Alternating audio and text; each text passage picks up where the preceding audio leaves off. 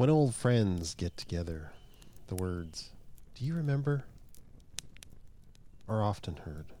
Old stories, old experiences, and old lessons are revisited. Is that not the essence really of history itself? When an individual begins to forget someone you know, it's bad. Such as in the case when, old age brings in the specter of dementia, Alzheimer's, that type of thing. Family and friends are usually devastated. It's bad when a person loses touch with the past, when the important things are forgotten. What about a society? What if an entire culture loses touch with its roots? Is it devastating? Do bad things follow? Well, we'll see if we can answer this question. So, grab a coffee, take your seat by the fire of the Enemy Patrol. You have found the frequency of the Enemy Patrol podcast. Please stand by for new directions. Over.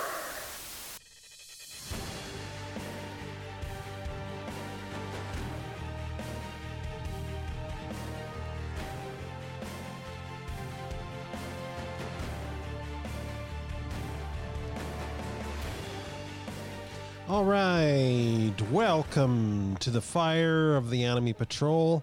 I am the Anomic Ranger, your very own reality scout. And as your scout, I give you information that you can use as you move ahead in this adventure called life. And you're the general in this campaign. I'm just the scout. You have to make the decisions. I just give you the lay of the land. You can use my reports or don't. I just tell you what I see. If you want to know more, well, you can subscribe so that you don't miss a report from the Enemy Patrol. You can also take a look at my website, anomicranger.com. And if you want to send me an email, you can do so on the contact portion of my website, or you can send me an email direct to enemypatrolhq@yahoo.com. And if you like what you hear on this podcast, or maybe some of the things I write, because I do some writing on Anomic Ranger, the most important thing you do is maybe share with a friend. But you can subscribe or you can comment on there. If you go on my website, you have to register to comment. It's just my curmudgeonly way of trying to keep spam and stuff off there. I don't have a big list. I don't sell it or anything like that. But yeah, if you put your name down on there, and I do also have, although I don't use it very much, you can put your email in there, and maybe every once in a while, I was mostly put it in there in case the site went down. I could email people who listen to me or read my stuff regularly and let them know that my site was down, something like that. Anyway, this is season 1, episode number 10. And season 1, I called it Scouting the Decline. And I usually break down this season 1 into 3 parts. The veneration of the normal man. Number 2, the lies found in our society. And number 3, some practical steps to increase your personal agency and help you think more independently, or at least think differently. Now, season 1, episode 10, I gave it the title of A Beginner's Guide to the War in the Fourth Dimension. I'll get into that a little more later. Anyway, let's move right along here in the veneration of the normal man. And this concept, well, I called it War in the Fourth Dimension. I said I'd get into it later, but I guess I got to get into it right now because what I'm talking about is history. I'm talking about looking into the past and the necessity of knowing your roots and how crucial that is to the normal man.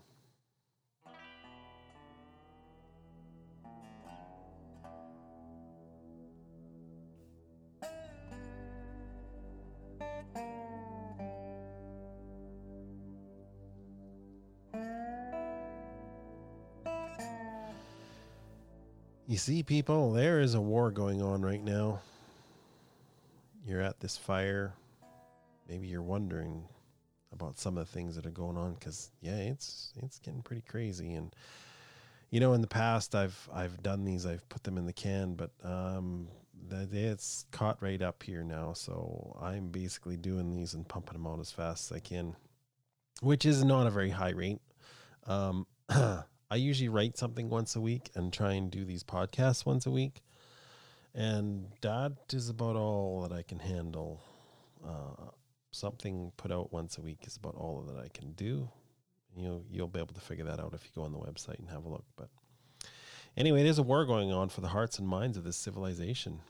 All this pulling down of statues and mask wearing and this and that and something else. And, it's easy to just brush away this whole thing of, cancel culture and pulling down statues. And I mean, in essence, it's burning books. It's like those that pretend to fight the Nazis. They're becoming more like Nazis every day. Most folks don't realize how dangerous this is. We're not talking about danger as in, oh my goodness, I'm going to die in the next moment. I'm talking about the danger of slowly over time. I mean, this is, and you can see how this whole thing is it's like a wearing thing. It's like a tire. Suppose you're in a traffic accident and you hit another car and then the fender's kind of bent down on your tire and, well, it's not rubbing really bad. You'll try and drive it to the garage. Well, it doesn't take very long. The rubber heats up and it just rub, and pretty soon you don't have a tire. That's kind of the way it's going here now. And I want to point you in the direction that this is dangerous when people start trying to erase history. Because the people that are cut off from their roots are defeated people. It throws the sense of being who you are off. It takes people off their guard. I mean, defeating people is one thing, but keeping a people defeated is hard. Mankind has been warring with one another and enslaving one another since the beginning. I mean, for the earliest stories, this has been going on a long time. And everybody knows, if you read history, if you look into it, that beating an enemy is one thing. It's one thing to defeat his soldiers on a field of battle. You win a decisive victory and you knock him down and the leader has to come in and give over his weapons and whatever. But it's another thing to keep a people defeated. I mean, let's look at history before we even talk about history. Let's talk about a little piece of history. The Assyrian Empire. Way back when. We're talking biblical times. They had to learn that when they conquered a people, they would go in, they would take their armies, and they would defeat another army of a group. And they'd trounce them in battle. And then what they would do is they would go back to wherever these soldiers came from, their home country, their nation state, I guess you'll call it. And they rounded everybody up. I mean, people that were men that were, military age were probably killed or enslaved. And everybody else, once they removed the women and the children that they wanted, and the old people were slaughtered because they couldn't obviously make the trip, everybody was rounded up with whatever goods they could take, and they were trucked off of their land. I mean, just rooted up, just like pulling a plant out. And they were moved over to another piece of land, and they were dug in, and they tell them, okay, raise your crops. There's some wells here, there's some trees here, there's orchards, there's whatever. This is where you live now, and you can't live anywhere else. You can't go back to where you came from. Of course, that left some empty land back where they had pulled those people out of. So then the next army they conquered and the next people they conquered, they would move those people in. The idea was you just keep ripping people up by the roots. You would move them to a place they didn't know. They didn't know the weather. They didn't know the mountains. They didn't know the culture of the area. It was just like, well, they couldn't root in. They were dug up from their roots. And this goes on and on and on all throughout history. I mean, and even look at the slavery that was practiced in much of the southern states. And I'm going to keep mentioning the slavery in the southern states because, southern United States, because, well, that seems to be a huge topic of conversation right now with the whole Black Lives Matter thing. And this wasn't all slavers didn't practice this, but there was a very cruel, nasty way of, I mean, I guess if you got the manual on how to be a good slaver, you would do things like you would break families up. Like, okay, you'd let the slaves marry because you wanted them to have kids, more slaves, right? But then you would take and break those families up and you would send one part of the family one direction, the other part of the family in the other direction. And there was a lot of people, and I've read, accounts of this, that, well, you can't keep families of slaves too long on your plantation or they'll think they own the place. In other words, they think of it as home. So you just keep ripping them up and moving them around because they were petrified. In the southern states, they were just petrified of a slave uprising. So they would break up families and move slaves around. It was a method of control. It's a method of mind control is what it is. Because if you keep ripping people up and you keep moving them around and you don't ever let them get balance, you don't ever let them get feeling like they have their feet on solid ground, well, then they're more easily defeated people. So it's easy to talk about these theories and ideas from the past.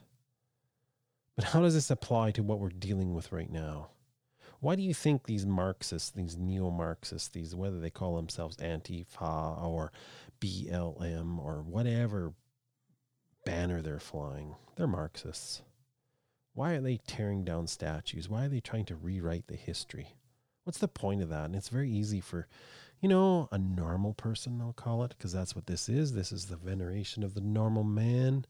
Well, Mr. Normal Man, why are they doing this? Are they all just crazy? Because, to be normal is not an excuse to be ignorant, nor is it an excuse to be complacent, nor is it an excuse to be apathetic. Just go back to your couch and your sports and your Doritos and your pizza and say, oh, those guys are all just crazy. No, it doesn't work that way. You want to be normal. You want to be a normal person. You want to raise a normal family.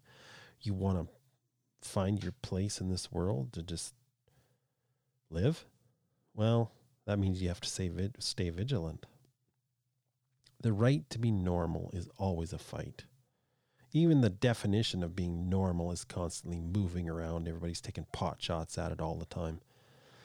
But most people, 80% of people, just want all the same thing. And that's what this podcast and my blog and everything is about being a normal person. You just want to work your job. You just want to, life is hard enough, right? Life is hard enough just raising kids and getting enough income and finding a place to live and something to eat and trying to make it all go around. But that's not an excuse, because there are people that they want to change that. That's what we're talking about today. I seen something the other day. It was a YouTube video, and it's common. You see them all the time on there. It's the old anecdote of interviewing the quote unquote American on the street, right? And they go up and ask them a question. And this one was it was done on the 4th of July, and it was like, what year was the Declaration of Independence signed? And what does July 4th signify? What's the holiday all about? And you get some answers that are just unbelievable. I mean, I'm a Canadian, and I can answer most of those questions because it's pretty common history, but it's unbelievable the amount of people that go, I don't know. July 4th, it's like, I don't know, it's like Flag Day. And, well, when was the Declaration of Independence signed? Because they'd say, well, we're celebrating the Declaration of Independence. When was it signed? And there was actually people that said something like, I don't know, 1964. And it was in the 80s, wasn't it? 1980 something. Well, now I don't put much credence on this stuff, because, I mean, you could go out and you could, interview 100 people and you could find 5 that were completely clueless. They wouldn't even, you could ask them, do you know where you parked your car? Well, I have no idea where I parked my car. I'm totally lost. But there were some of them, and these are the ones that shocked me. They said they were teachers. There was 2 women, both of them were teachers, and they were out together on the beach celebrating or whatever. And it's like, what does the July 4th? Well, it's American independence. Well, what year was the Declaration of Independence signed? And they didn't know. Teachers, and they didn't know what year. I'm a Canadian, and I know it was 1776.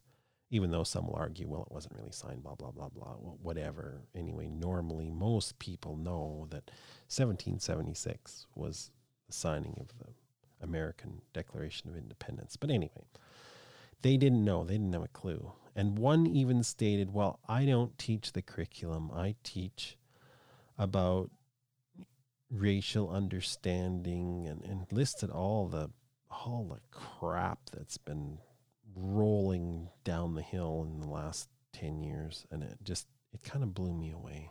Wow, that is really stupid about history. Because, to actually be wise in this world, one has to work within the realm of the 4th dimension. That's what I like to call it, the 4th dimension. By that I mean time. And since no one knows the future, I guess we're talking about the past presently. Hey, I kind of like that. We're talking about time and no one knows the future. So we're talking about the past presently. Interesting. Anyway, I know I'm probably not mathematically correct when I'm talking about the 4th dimension. I'm sure the 4th dimension is something else, but I used to use this when I would teach young people. There was a few times I got to teach young people in Sunday school classes and different things like that, and I used to kind of use that as a warm up and say, "Hey, do you want to work in the 4th dimension for a while?" And of course, which I meant time. Like I said, mathematically, I'm sure somebody will tell me that the 4th dimension is not time. But anyway, I like to use that. And if a person studies the past enough, since that's the only part of time that we can look at, we can look at the present, but other than that, all we got is the past, because the future is, well, it's dark. We don't know. We're moving into it all the time. But if you study the past enough and you study history enough and you make some connections to the present, there is a glimmer of the rhyming future that can sometimes be spotted. They say that, some people say, well, history repeats itself. It doesn't really repeat itself, but sometimes it rhymes or it echoes. And there's times when if you look at history enough and then you look at the present, you can get a glimmer of what the future might look like. Anyway, here are some thoughts on this. First one is a question. Is history without mythology? And this one is going to eventually work into our second section, which is the lies found in society. But this idea that, well, when you study history, it's mythology. It's like so much of it is, it's history that's turned into a concept, a story, and it's beyond the facts. Let me give an example. I was watching something the other day, and it was a YouTube video, and it was talking about the southern United States. See, I told you we'd get back to the southern United States, but the southern United States story of what happened, the whole rebellion and secession and all that. And so he called it the lost cause mythology. And then he went on to talk about how the lost cause mythology started working its way up about 50 years after the war was over. And it involved, the men weren't really fighting for slavery. And he went through, and he actually made a pretty good case for how this was just the lost cause mythology and how it worked all the way up into early Hollywood with Gone with the Wind and the whole thing. And he went on. And, he almost had me a little bit convinced that, hey, this history is what we think we know of it, that it wasn't about just, hating slaves and enslaving them and, white versus black and all that. He almost had me convinced on that. And then he talked about the other mythology that was brought in that was also false, that was played up for understanding the whole United States, and that was the westward push mythology. And I thought, okay, dude, like, you're going through all this stuff and everything is a mythology. So what does that leave behind? Well, he didn't disappoint. I mean, everything was, the whole Southerner, that was all racial. The whole westward push, that was all racial. It was racial. And I went, oh.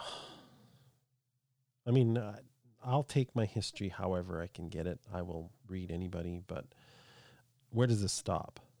When do facts just stay facts? And how do you tell the story? I mean, really, when it comes right down to it in the end, I mean, the facts have to stay facts. The year something happened has to stay the year something happened. And the, the people involved have to be the people involved. You can't distort actual facts. But when you tell the story, the telling of the story has to be free. You can't lie about the figures or the places or the times. But every common man has to have his heroes. He has to have his ideas. He has to have his mythologies. I mean, the leftists do. They have their heroes and their mythologies. And then we get into the whole idea of archetypes, the archetypical story. And I'm talking about a la Jordan Peterson here. Dr. Jordan Peterson likes to talk about archetypes. He likes to read the Bible. And, well, you don't have to take it literally. You just, this is his idea of it, is you just, well, you look at the story, and I mean, it's archetypical. It doesn't really matter that it, whether it happened back then or not, it happens over and over and over and over and over again. So, yeah, the whole concept of history is just mythology. That's just wrong. It has to be done that way.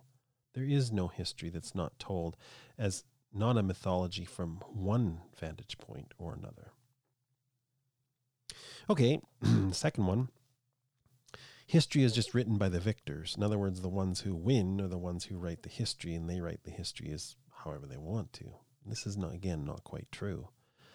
Because again, I'll talk about the Southern United States. They lost the war, but they have wrapped themselves in some mythology of what it was all about. And there's some truth to, most of the men who fought and died, there was on both sides, it was like 650,000 men died, most of them white, to try and, solve the question.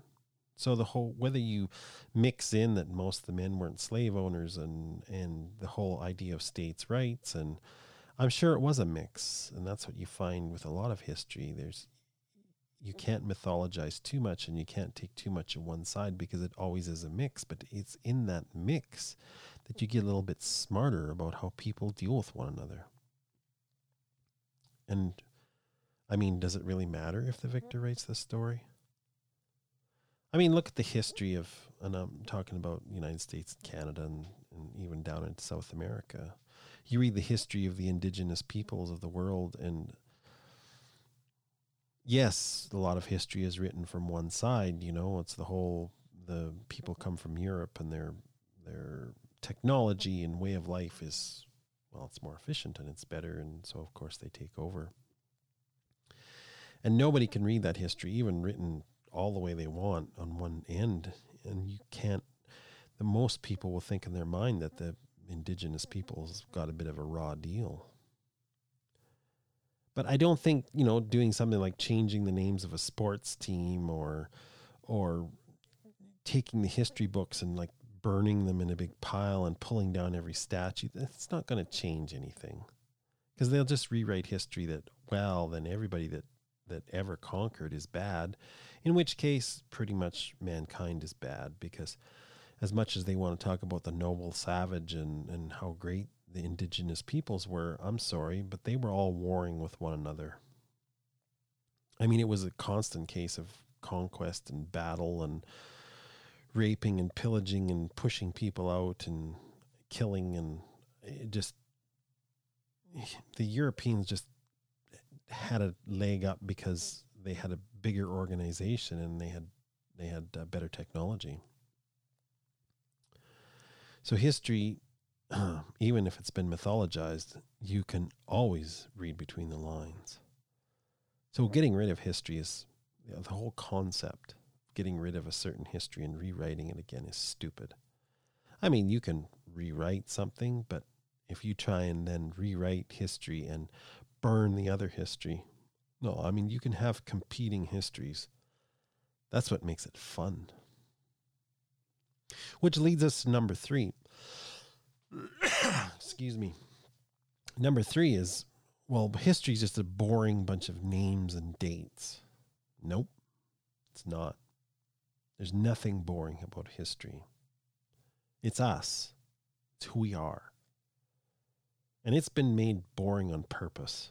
I'm sorry, but in school, especially public schools, history was made boring.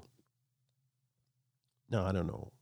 I say on purpose like it's a bunch of men sat down at a table and decided, let's make history boring so the kids don't learn it. No, just bad teachers, bad curriculums, and the idea that, well, they got to learn it. Let's make it like medicine. Maybe, I don't know. But for some reason, history was made boring in school. But in the end, it comes down to there's only bad storytellers, which brings us back to the importance of maybe mixing a little bit of, I don't know about mythology. I'm not saying you put stuff in that isn't there, but still, when you're telling a story, and you're telling a story of a people or things that have been done, I mean, you got to make it interesting, right? So, what to learn from history? That's our next point. What do we need to learn? Well, history is a story of people doing things. That sounds kind of a little poofy and soft, but really it's one of the most important repositories of human information that we have, because we have a history of repeating ourselves. A lot of it's bad, at least at the, command and control section of history. But at the core of history, there is great truth that can come out. You can learn so much, even though you're reading a story about one thing.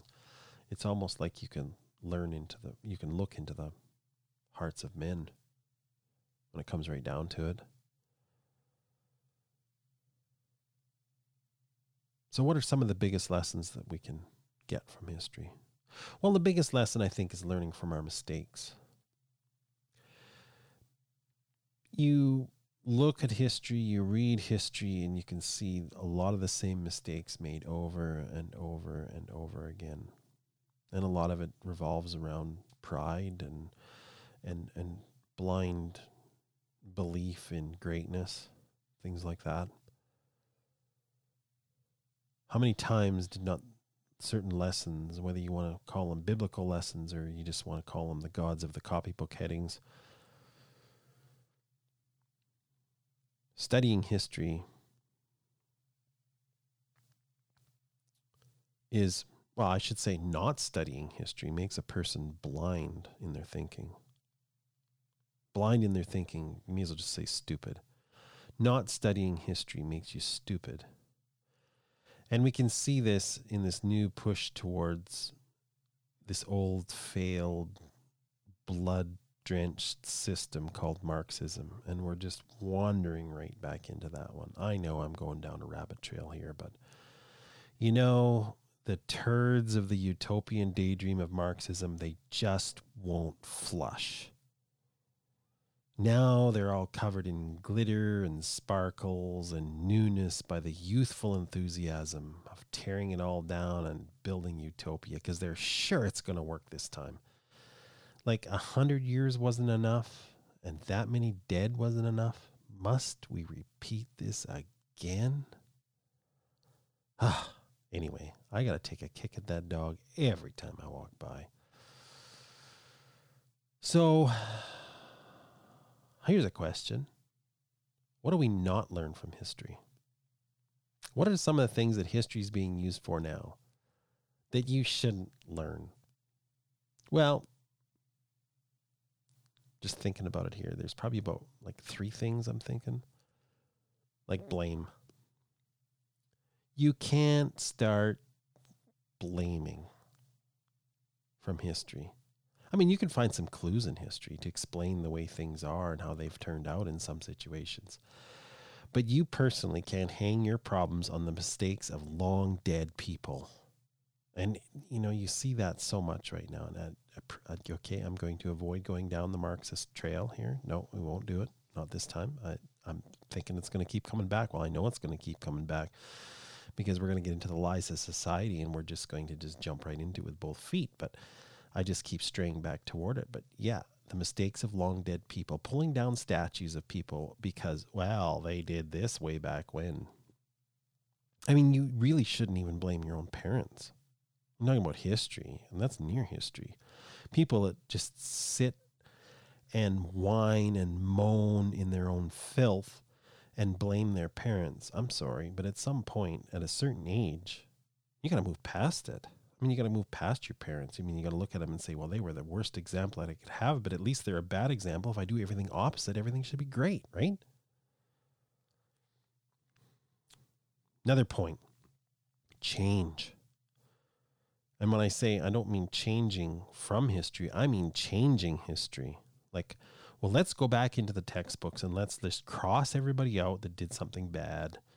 And, I mean, it's okay to look different viewpoints of history. That can be educational. But revising history? No, sorry. It either has to be historically accurate to some degree or forget about it. And by this, I'm bringing up something. It's this 1619 project that the New York Times is doing, and they're pushing it hard. Not just the New York Times, but a whole bunch of people. And they're saying, well, what the 1619 project is they're going back before 1776, which now you know that the Declaration of Independence was signed. They're saying that the idea of America goes all the way back to 1619 when the first slaves were offloaded on the shores. That's what America's about. It's all about race. No, it's not. Slaves were being unloaded on shores all over the world at the same time. They were being unloaded all over the islands. They were being unloaded in North Africa.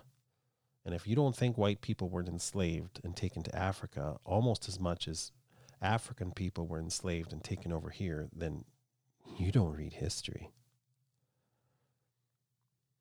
I mean, the North Africans were slavers long after the United States was a country.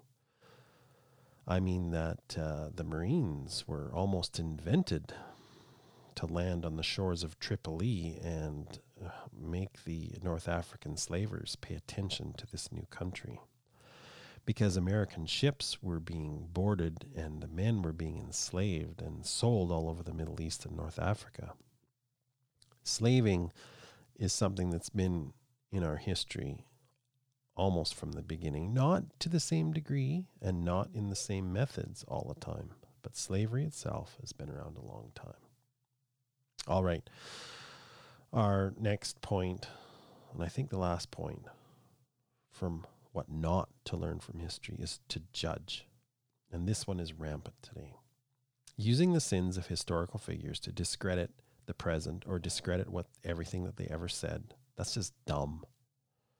And if you follow this method, you're just a pawn in the game to discredit everything in the present in order that someone else will rule over your future. I apologize for the rabbit trails, but I won't guarantee I won't keep going down the old Marxist rabbit trail because that is what they're trying to do. This pulling down of statues and this discrediting people. I mean, it started out, it was just they wanted to get rid of the Southern generals, the ones that fought, quote unquote, for slavery. Really what it was, they were fighting for the South, and the South was a slave state. So, but they just shortened that down to they were fighting for slavery.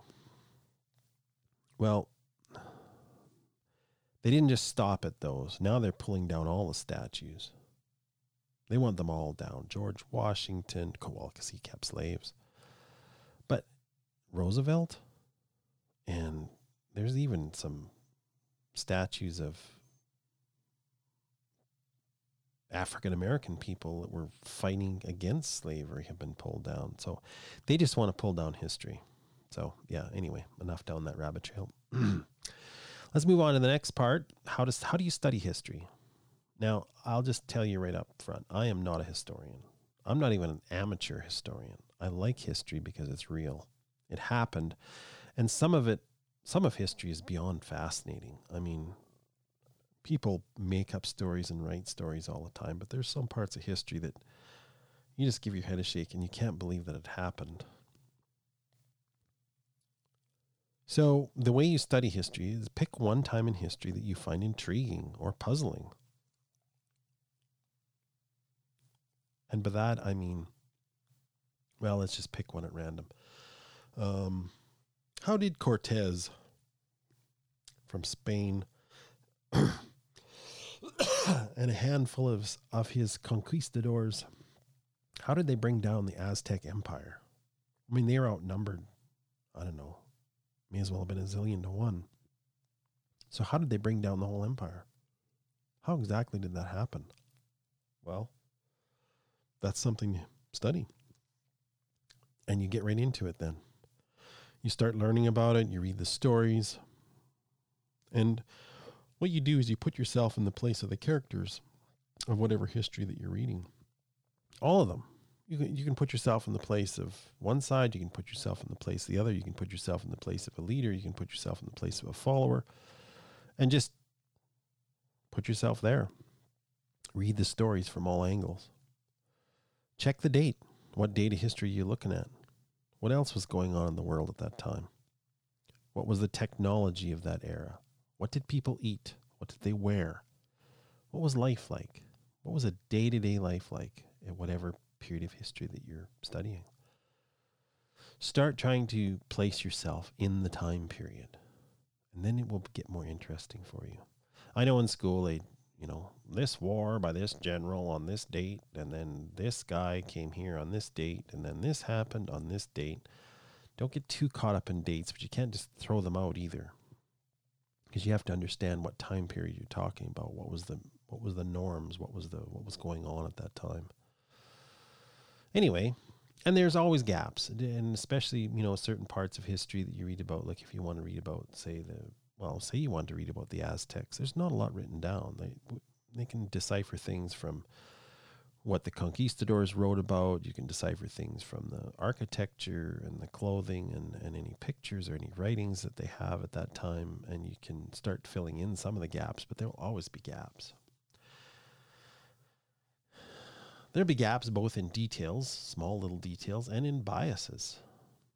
But that's what studying history is about, is realizing that there's gaps and trying to fill them in, and trying not to fill them in too much with your imagination. I was watching a YouTube video the other day about the Iron Age in England, and somebody had found where there was an Iron Age village, and they deciphered everything from, basically the foundations of these roundhouses that they built at the time. And they knew the drip line. They could find the drip line outside these walls, so they knew roughly how much overhang there was on the walls. So that gave them an idea of the pitch of the roof, things like that.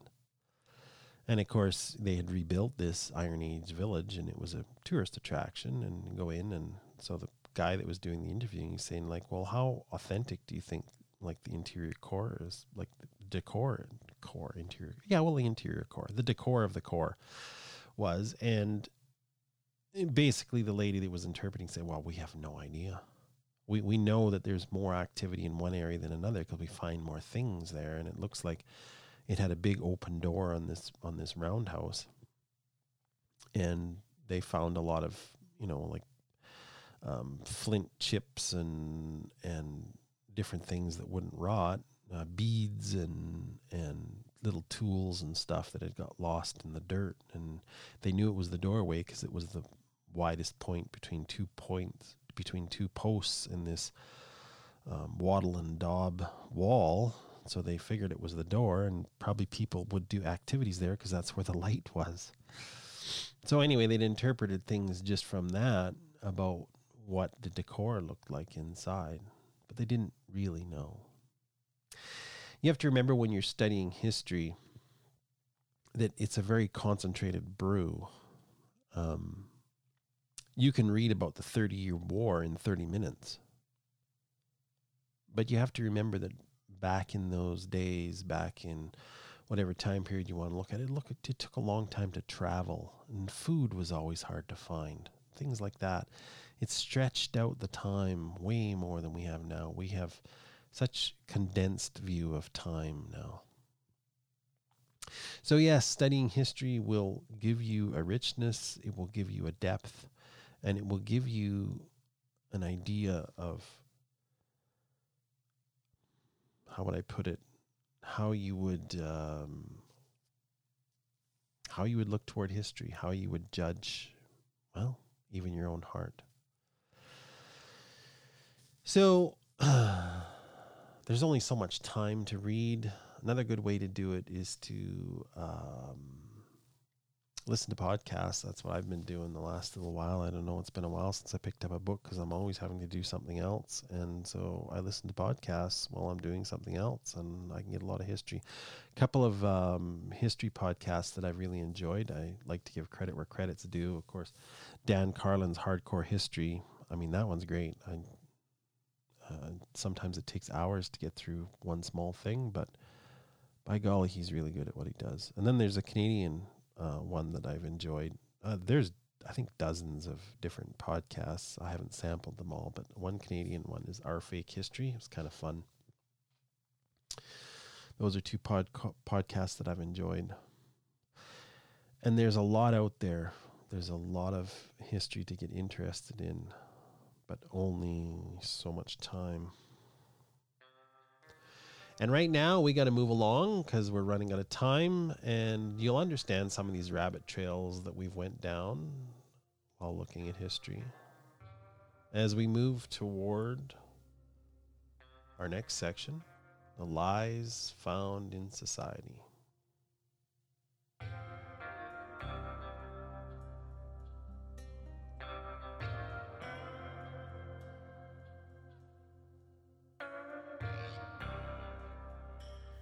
All right, the lies found in society.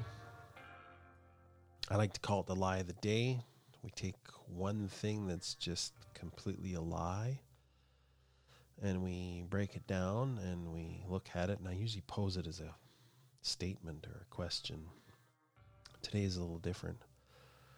There's no way to frame it as a statement. So I'll just tell you what it is that's the lie. And it's huge. It's all over the place. It's taught in every university, almost every course. And it's called critical theory. And the very premise of this theory is one giant stinking pile of a lie. Now, I didn't even know how to approach this, to be quite honest with you. And so what I did is I copied a definition from Wikipedia. I will now read it to you. This is the Wikipedia definition of the concept of critical theory. Here we go. I'll try not to gag. Critical theory is a social philosophy pertaining to the reflective assessment and critique of society and culture in order to reveal and challenge power structures. Within origins of sociology as well as in literary criticism, it argues that the social problems are influenced and created more by societal structures and cultural assumptions than by individual and psychological factors. Maintaining that ideology is the principal obstacle to human liberation, critical theory was established as a school of thought primarily by the Frankfurt School. Theologians, Herbert Marcuse, Theodor Adorno, Walter Benjamin, Erich Fromm, and Max Horkheimer. Horkheimer. I probably didn't read their names right, and I don't care. The latter sociologist described a theory as critical insofar as it seeks to, quote unquote, to liberate human beings from the circumstances that enslave them. Blah, blah, blah, blah. Bullshit. Basically, let me put that into normal language for you. It's debunk everything. Debunk everything. Everything that you think you know is crap. It's the philosophy of the sneering critic.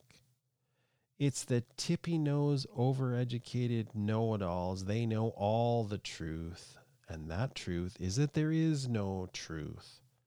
Everything is interpreted through the narrow lens of power. Who has the power? Who is the power in this structure? And when you boil that all down, it's basically they're saying, let us really smart individuals figure everything out for you poor dumb people, because everything you think you know, we can debunk. It's all mythology, little people. Just listen to us, do as you're told. This is the root of all this madness that we see in the world right now. All this race stuff, all this tearing down of statues and burning of books and changing of words, and men and women are the same, and all cultures are equal, and there is no good and there is no bad, and don't you judge, and the hatred of anything in the West, and unfortunately the way it's looking like the hatred of anything white. And I mean, they're making that one pretty plain, talking about getting rid of whiteness and all this stuff. I mean, good grief. It's as if these people, they are so desperate.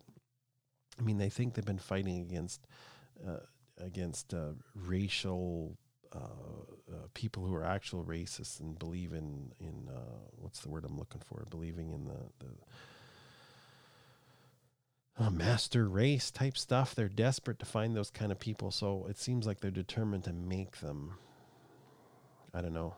It's going really weird, and the only thing I can think of is that these people do not read history, and the ones that do read history, and they're going to push this idea of critical theory, and I mean, it flows into everything. I mean, there's critical race theory, there's critical gender theory, there's critical this theory, there's critical that theory. It's just, it's permeated like a poison. I mean, this is the pus that's poisoning our entire society, is this concept of critical theory. And it's been taught, it's been pushed, it's been propagandized, and it's been shouted about for over 60 years now. I mean, well, it's just there, and it doesn't seem to want to leave. Like I said, it's like a turd that won't flush. As a culture, by allowing this garbage to be taught, even as a theory, I mean, I guess I don't care if somebody teaches it as a theory, but there needs to be voices out there saying, you guys are so full of manure. But as a culture, we've sown the wind, and we're now reaping the whirlwind. By the way, to all these people that want to debunk everything and see through everything and stick their nose in the air and go, oh, you're so unsophisticated, because anybody knows that thing that you think you know is just so wrong. I can see right through it. I can debunk it in a second, which is, I said, that's what critical theory is all about, debunking everything that has built Western society. Well, if you can debunk everything and you can see through everything, it just makes you blind. Because really, in the end, if you see through everything, then that means that everything is transparent to you. And when everything becomes transparent, then you are blind.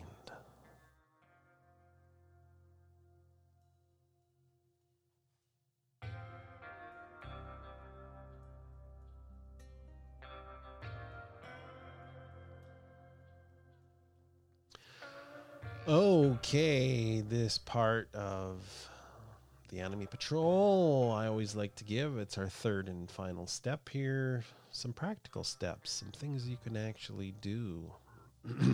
And I always start off with this little diatribe given to me when I was a child. And it goes like this.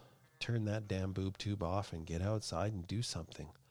Go out and get the stink blowed off ya. You're not going to learn nothing watching that thing. This keeps up, we're going to have a country full of people with wide, soft asses and even softer heads. So there you go.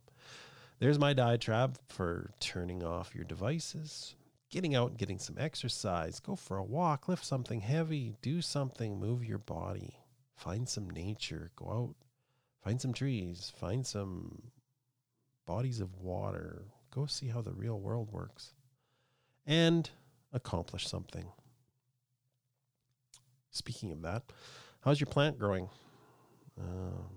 I don't know if it was a podcast or 2 podcasts ago I talked about planting a seed, no matter how small, in a pot, no matter how small, and making it grow. So how's that going?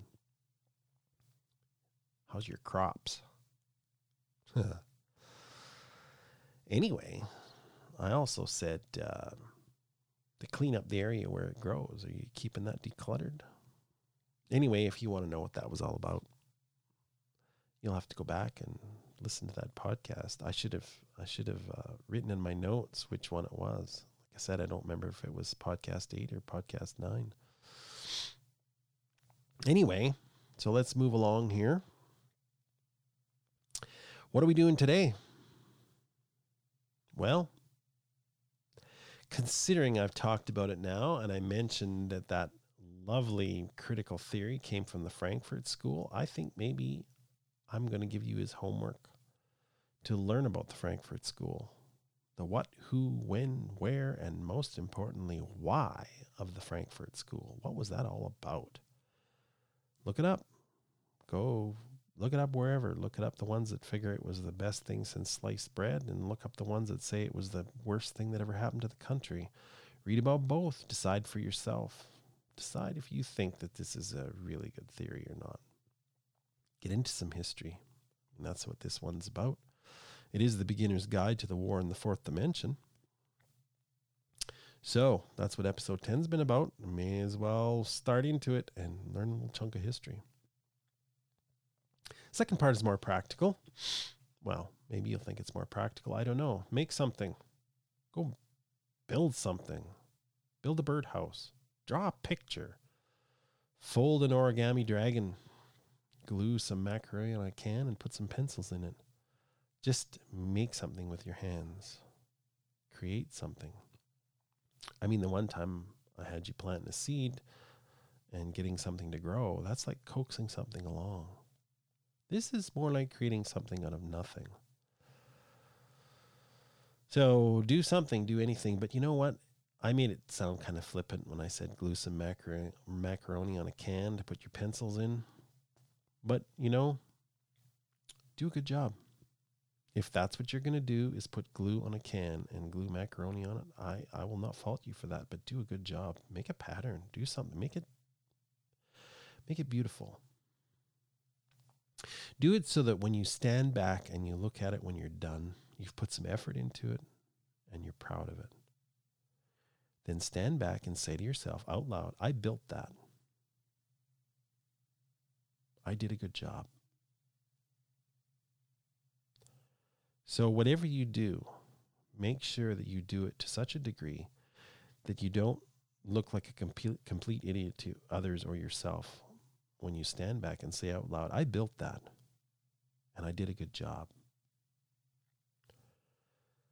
Now, maybe you're not feeling creative.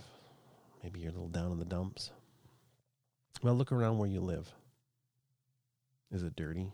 Is it messy? Then pick the one thing that bothers you the most.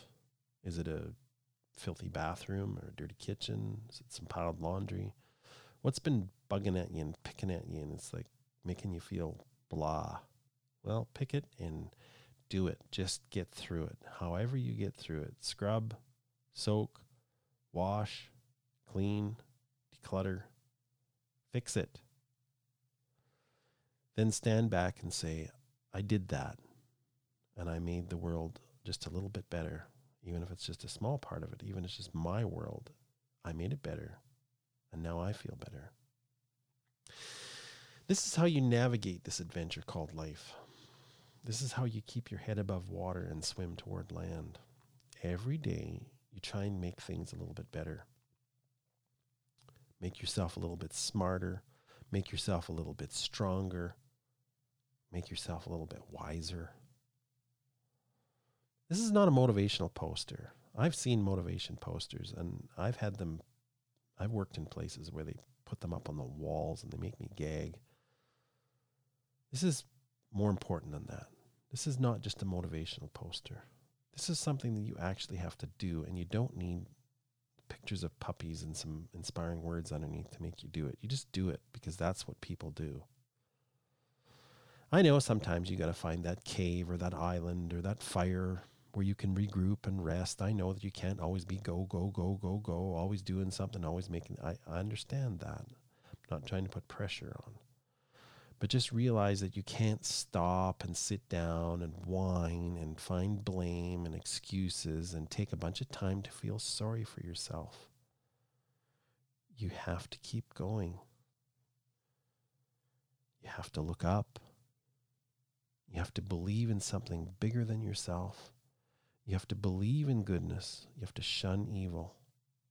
And you got to keep an edge on your knife. You got to keep your matches dry. Till we meet again. Just remember, life is a one-time adventure. And you have to learn to live it that way. So, vea con Dios. Eh?